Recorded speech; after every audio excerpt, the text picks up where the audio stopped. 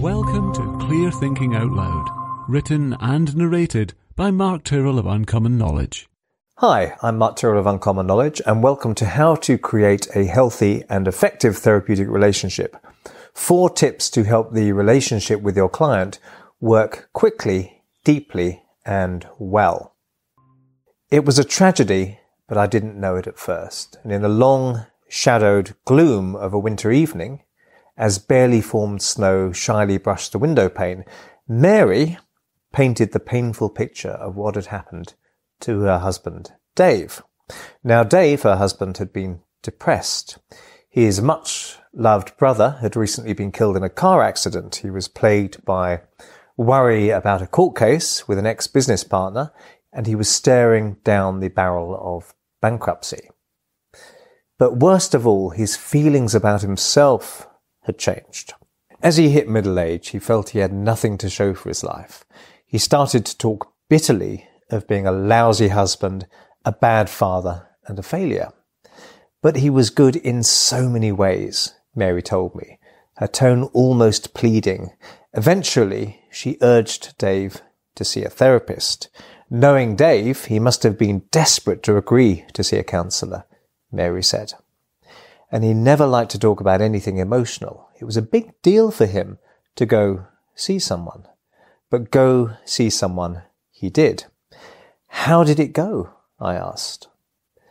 Well, he only saw her the once, she said, with a sort of infinite sadness. And now, like a distant but shrill distress signal in a wind-blasted sea, something deep within me whispered that Dave was dead. And, I asked, did the therapy help, even though it was only one session? Help, she said. After his session with her, he just couldn't stop weeping. He told me that the therapist hadn't even really looked at him. That it was just 50 minutes of information taking, and he filled out one form after another without either speaking or being spoken to by the therapist. And I remember him telling me that he didn't think the therapist liked him very much even. And more than ever, he seemed to believe that it really was hopeless, that even therapy couldn't help him. So this was one chance of the therapist to really help him. And I didn't really say anything. I just let Mary continue. And I reassured him, she said, that it was just the first session, that she was there to help him, and that it wouldn't just be taking notes after that, and she would interact with him and so forth. But I think, she said, that he'd been so prepared to talk after all the years of not talking that he was completely thrown when he didn't get the chance, and it made him even more despondent. Or maybe it was just the way that he saw it. And my therapy room darkened at this point as the snow began to fall harder, the flakes thudding audibly against the glass in the chill, darkening wind. And for a few moments, there was nothing but a kind of foreboding silence. And eventually, Mary spoke again. 3 days after the therapy session, she said, Dave, my husband, killed himself. And I could see how hard it was for her to even form those words. Decades on, the pain still cast a shadow over Mary's eyes and mouth. She was quite elderly at this point herself. He threw himself from Beachy Head, and the words caught in her throat as she said that. And suddenly I had no Dave, and now the tears came in my session, and she really began to cry. All I wanted to do was to talk to him, to tell him he was a good man and that he was loved so, so much. And she trailed off at this point. So this tells us something really important. Now, it's not a question of just not harming people, but of course actively helping our clients. Now, Mary was a client of mine, and she felt terrible that she had recommended Dave to seek any help because she felt that somehow it was connected to his suicide. Yet she knew that it wasn't really her fault, and no one could actually blame the therapist for being cold or bureaucratic when she could have been warm and human, if that's even how it was. We can't really know from the outside. We can't absolutely judge this situation. Maybe Dave would have killed himself anyway. Again, we don't know that either. And we can't know for sure what happened in that session or how connected it was to Dave's suicide. Now, I'm not saying that we should never be judgmental. Without judgment, there can be no human volition or free thought. But we don't have enough information to be totally judgmental about the therapist in that instance. That's not really what I'm talking about. Not really. We can't absolutely know what happened. But there may be something to be learned from this tragedy. What we do know is that the therapist wasn't able to prevent Dave's suicide. One thing it seems that the therapist didn't supply was that most powerful antidepressant on earth, hope. The doctor's Hippocratic oath urges us to first do no harm. But what if that isn't enough? Okay, certainly in the first place we shouldn't do any harm, but we need to then actively help. Maybe we can improve on Hippocrates and say, first do actual good. And establishing a therapeutic relationship with your client is the first step, especially if they're desperate. It's just filling out forms isn't a human interaction. It's a bureaucratic process. The therapeutic relationship is important because therapy isn't just about what we do, but also who we are with our clients. If the therapist has an outmoded ideology, lacks flexibility, or is too steeped in being the professional or bureaucratic note-taking over actual human connection, then the therapeutic relationship, if it can even be called that, may do no good at all. It may even be counterproductive. Conversely, if the therapeutic principles are good enough, then even computerized therapy can be highly effective without the therapeutic relationship actually being necessary. So see reference 1 in the written article. But in the majority of cases, a strong, well-cultivated therapeutic relationship is the best, perhaps the only, basis for healthy, effective therapeutic outcomes. We need to be human with our clients and empathetic and enable them to feel understood, but also to have some hope grow within them again. So what do we really mean by a therapeutic relationship? What is a therapeutic relationship? There's little doubt about the power of a warm human encounter. Okay, and this pertains to all of us in everyday life. Clients need to feel safe, listened to, relaxed, and able to voice ideas and opinions without feeling the need to please the therapist, nor the fear of displeasing them. In some ways, the therapeutic relationship has become somewhat sanctified, a kind of hallowed contract of trust between client and therapist. And psychology textbooks heave and strain to contain its almost holy pact. We hear about boundaries and ethics and sometimes of transference, which is the client meeting their needs for intimacy through the therapy, not outside of the therapy. Okay. The therapeutic nomenclature almost fetishizes this holy communion, the therapeutic alliance. Okay, so we've got all that. But on a very basic level, we have one troubled primate sitting down with another primate who can help them feel better, think healthier, and meet their emotional needs in life more easily and naturally. This therapeutic relationship is not new. In fact, it existed long before therapy was even a word, or perhaps long before words existed. At its heart, the therapeutic relationship is simply an exchange of decency, openness, and friendliness between one human being and another, hopefully in both directions. The relationship is the container in which the skills of the therapist can best be used to help the client. So most relationships require a sort of exchange of one person's needs with the other person's needs, at least some of the time.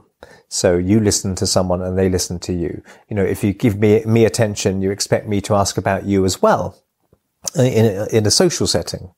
Okay. It's not just me talking about me to you all the time. There's an exchange. And so the relationship feels more real. If I steal all the attention by speaking endlessly about myself, never asking you anything about about yourself, then of course the relationship shrivels. Okay. People who are good at relationships intuitively know about this exchange aspect to all personal relationships, give and take of human needs. But the modern therapeutic relationship is, of course, a little different to that. Within the therapeutic relationship, the exchange of needs doesn't work in the same way. It shouldn't work in the same way because money is being exchanged. So there's an exchange of money, and the emotional needs of the client need, of course, to take precedence. Okay, I'm not going to talk to my clients endlessly about myself. Okay, we don't need our clients' adulation or respect any more than is useful for their therapeutic progress. And we shouldn't draw our natural human needs for attention from our clients either. You know, we're paid in money. We don't need to be paid in any other way.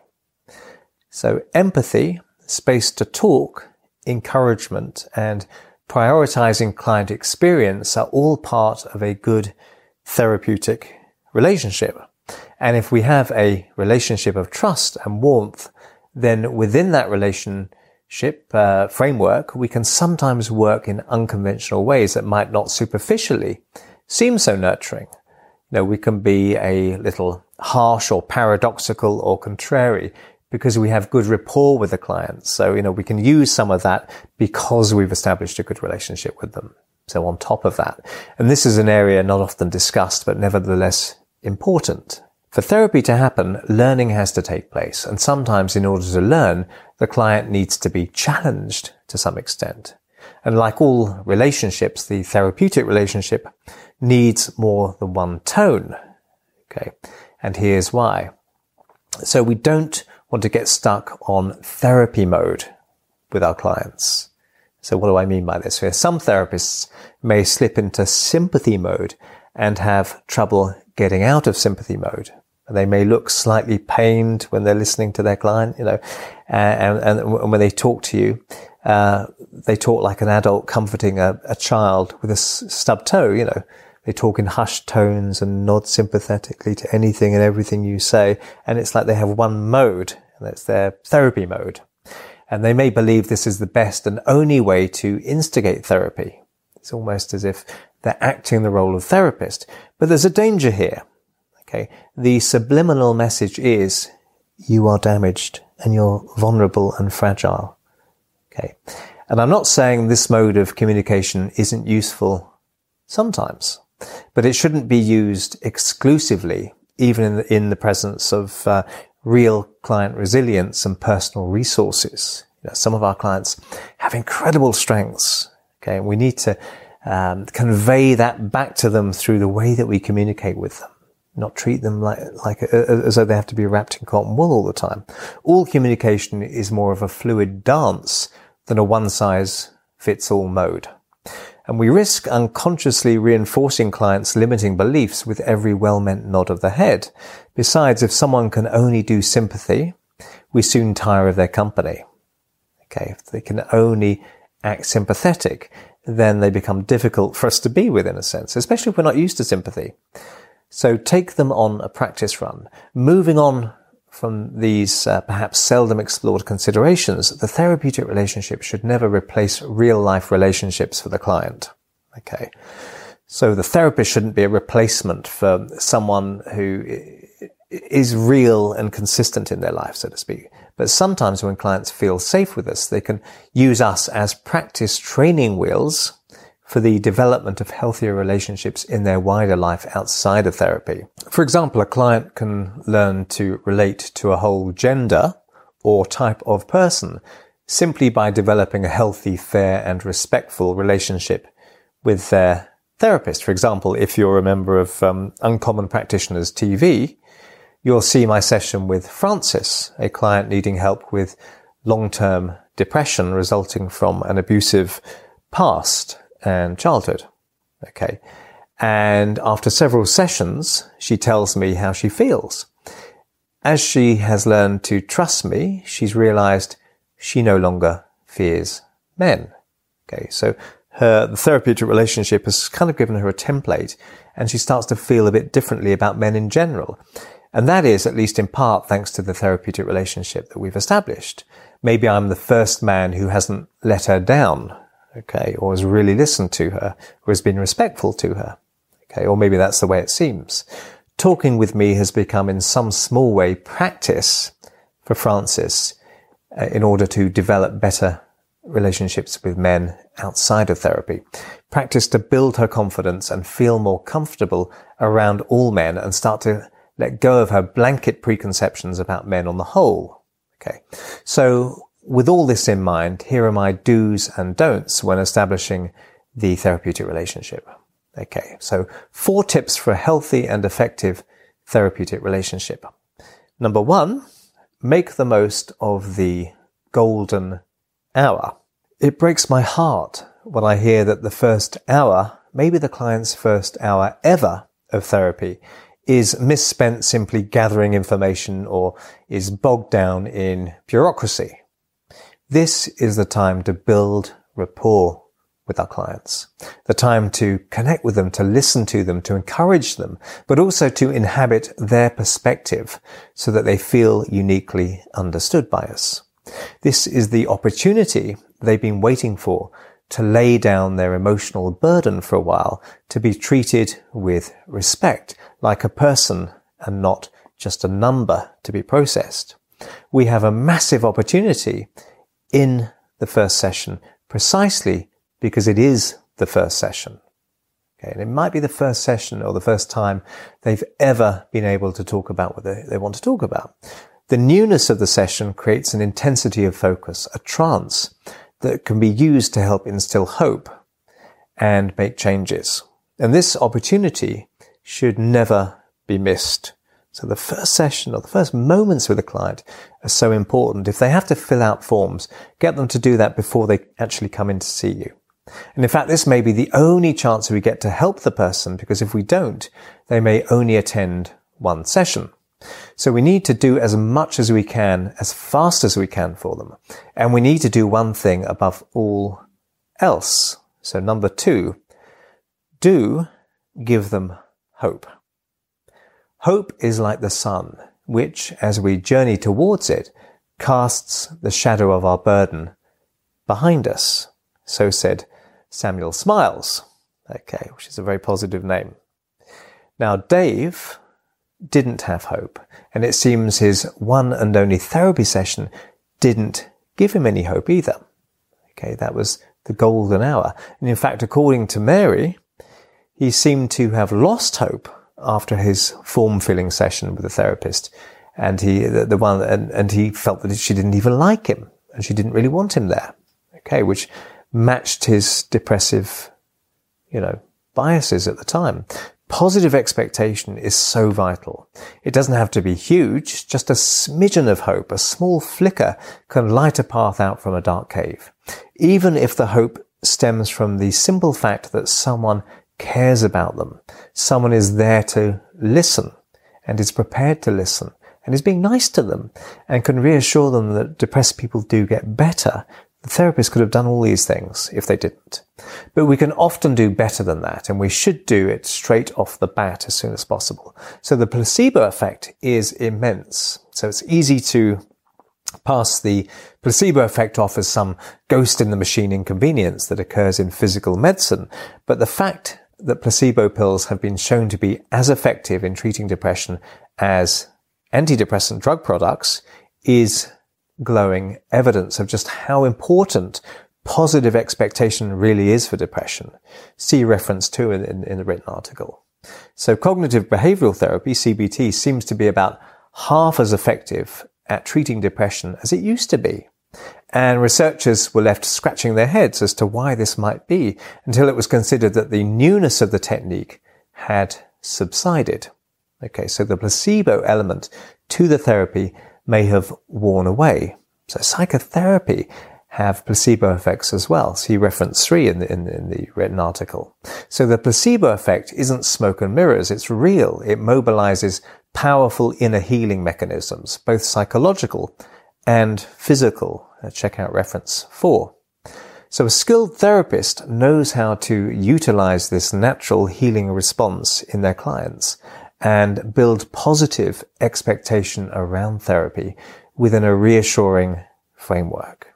This is so important. Client beliefs and expectations and trust in the process are a major factor in how well they actually do in therapy. We want them to have hope enough to at least come back and give it a try and keep going with the expectation that no matter what it feels like now, they will get better. So hope is so vital that it can override damaging emotional habits. We know that over-analysis and brooding or rumination is emotionally toxic and can produce and maintain clinical depression and anxiety conditions. Check out reference 5. But if someone ruminates while they have hope, the toxic effects of over-ruminating or dwelling seem to be mitigated. See reference 6. So that's how powerful hope is. Rumination is depressing, but if we ruminate excessively with hope, then the depressing effects are minimized. The time we have with our clients is a unique chance to learn what troubles them and help them feel heard and understood. But it's also a time to listen to what they want. For clients with negative bias, we can't instill hope by being too positive, as this risks breaking rapport with them because, it's so different from their worldview. And, it risks us seeming not to understand their perspective. But we can begin to light a spark in more subtle ways. We can help them to feel they might have a chance of feeling better. But if a client comes for therapy multiple times, you need to be aware of a very real danger that can occur. So number 3, don't let therapy fossilize. So what do I mean by that? Well, as the quote goes, you can never awaken using the same system that put you to sleep in the first place. And that was G.I. Gurdjieff, the mystic, that said that. Okay. So life can put us to sleep. Habit can put us to sleep very quickly. And the freshness of reality can quickly become not fresh. Any recurrent experience can lose its juice, so to speak, and become predictable and come to feel like simply going through the motions or a chore or routine. And therapy can come to feel like that too. The tendency for repeating experiences to become fossilized, to put us to sleep, in Gurdjieff's words, is an oft overlooked phenomenon in the world, I think. From attending class to going to church to being with the person we love to therapy sessions, repetitive experiences can lose us their capacity to help us change and grow as people. And this happens when a situation becomes too mechanical and predictable, or it feels predictable to us. Focus dissipates and weakens, and so does the opportunity for learning. We stop focusing so much, we stop learning so much. And this happens because of the basic emotional and physical principle of pattern matching, in which environmental triggers produce a repeating emotional response in a mechanical way. So you're back in the same old room with the same old person, and part of you is going through the motions and another part of you is just switched off. So, if you have the same old commute to work, it's almost as if you do it sleepwalking. People who've had lots of previous therapy may have been trained by that therapy, depending on the ideology of the therapists, to cry during sessions. Okay, and this becomes a Pavlovian response whenever they're in a therapeutic situation. It becomes mechanically wheeled out simply because this person is once again sitting on a therapy chair. Okay, they expect to cry because they've been trained to cry, in a sense, through repeated experiences of therapy, perhaps lasting years.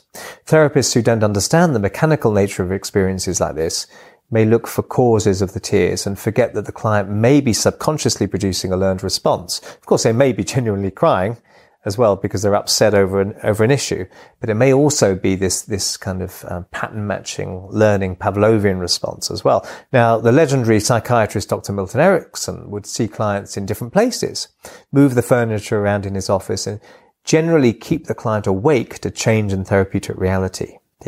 He'd use shock and so forth to keep them awake. Okay. And we're all put to sleep by habit and repeating cues. Same office, same chair, same type of conversation may take the living heart out of the experience. So intensity and dynamism are required to keep therapy from becoming a staid and dead thing. Okay. Surprise and conversational reframing, in which feelings are reframed, are ways of keeping therapy live. And paradoxically, by hypnotizing somebody, you can awaken them, okay, out of sleep, out of another kind of sleep. So part of the therapeutic relationship is also in knowing when it must end and how that needs to happen. But there's one more risk to the client. Number 4, don't become a replacement for real life needs. Now, I've touched upon this already. The therapeutic relationship can certainly for a while start to fulfill a need that may never before have been met for the client, perhaps ever. Maybe you're the first person who has ever seemed to have understood them or cared about them even, and helped them to feel psychologically robust, to believe in themselves and to feel free to explore their life more positively. Maybe you're the first person who's even showed much of an interest in them. But therapy should help the client meet these kinds of needs, not just during the time that they're with the therapist, but also outside of the therapy situation, so that they don't become too dependent on us. When this happens, the client is less likely to get hooked on the therapy or the therapist, because you may have fulfilled those needs for a while, but you're aware of those needs, and then you encourage them to meet them beyond yourself. So if the therapist and or client is not clear about the basic emotional needs, the primal needs that we all share, then the client may meet their needs for meaning, purpose, self-esteem, giving and receiving attention, and even love and emotional intimacy purely through the therapy. And they may never move on from that. So in a sense, for therapy to be clean, the practitioner needs to understand this and help the client get these needs met outside of therapy, so that dependency doesn't happen, okay, or doesn't happen beyond a certain period or at a certain point. Okay, so the client has autonomy. As the great human-given psychologist Joe Griffin once said, a good therapist should not leave footprints in the lives of their clients. But it works both ways. You know, every therapist should meet his or her needs outside of their therapy practice. They should have enough friends, enough outside opportunity to feel good about themselves, not related to therapy, intimacy, and so forth, that they have spare capacity enough to help their clients without being tempted to unconsciously try to draw their needs from their clients, because they're so hungry or thirsty for those needs because they're not meeting those needs in their wider life. When we're hungry, we'll try to find food anywhere, but attempts to meet emotional hungers are often unconscious. We're not often aware of what we're seeking, what purpose our behavior has. One client told me his old therapist would talk for hours about himself. And he said, I used to feel sorry for him, the therapist, because I had the feeling I was the only one he spoke to in the whole week and the only person who listened to him. Okay, so that's clearly not how it should have been. So to sum up, the therapeutic relationship should be open, relaxed, and relaxing, caring, and above all, effective in creating the right environment for developing client well-being and sustainable health. Words like boundaries, ethical, and nurturing are only as good as the reality behind the words. It's not enough just to say them, and the extent to which the purposes for those realities are understood. Okay, why are we being nurturing? How can we be nurturing? Okay, what do we mean by boundaries? A therapeutic relationship may last as little as a few moments. Okay, you can do incredible things in an instant sometimes with some people, or as long as many months for some clients who may have few of their needs met in their current life or have psychological damage from the past to sort out. The therapeutic relationship is unlike real-world relationships in that it is caring but impartial. So of course the therapist doesn't play games in order to meet their own emotional needs. The therapeutic relationship shouldn't contain its own baggage from the past, okay, and should lack many of the feelings and associations of everyday relationships, but still have that beating heart of warmth and life in it. Now, maybe you or I couldn't have helped Mary's decent, caring, beloved Dave. Maybe we wouldn't have made any difference either. But maybe, just maybe, we could have. So I hope you found that useful. I'm Mark Tyrrell of Uncommon Knowledge, and if you'd like to subscribe to my email newsletter, you can find it over at unk.com/blog. That's unk.com/blog.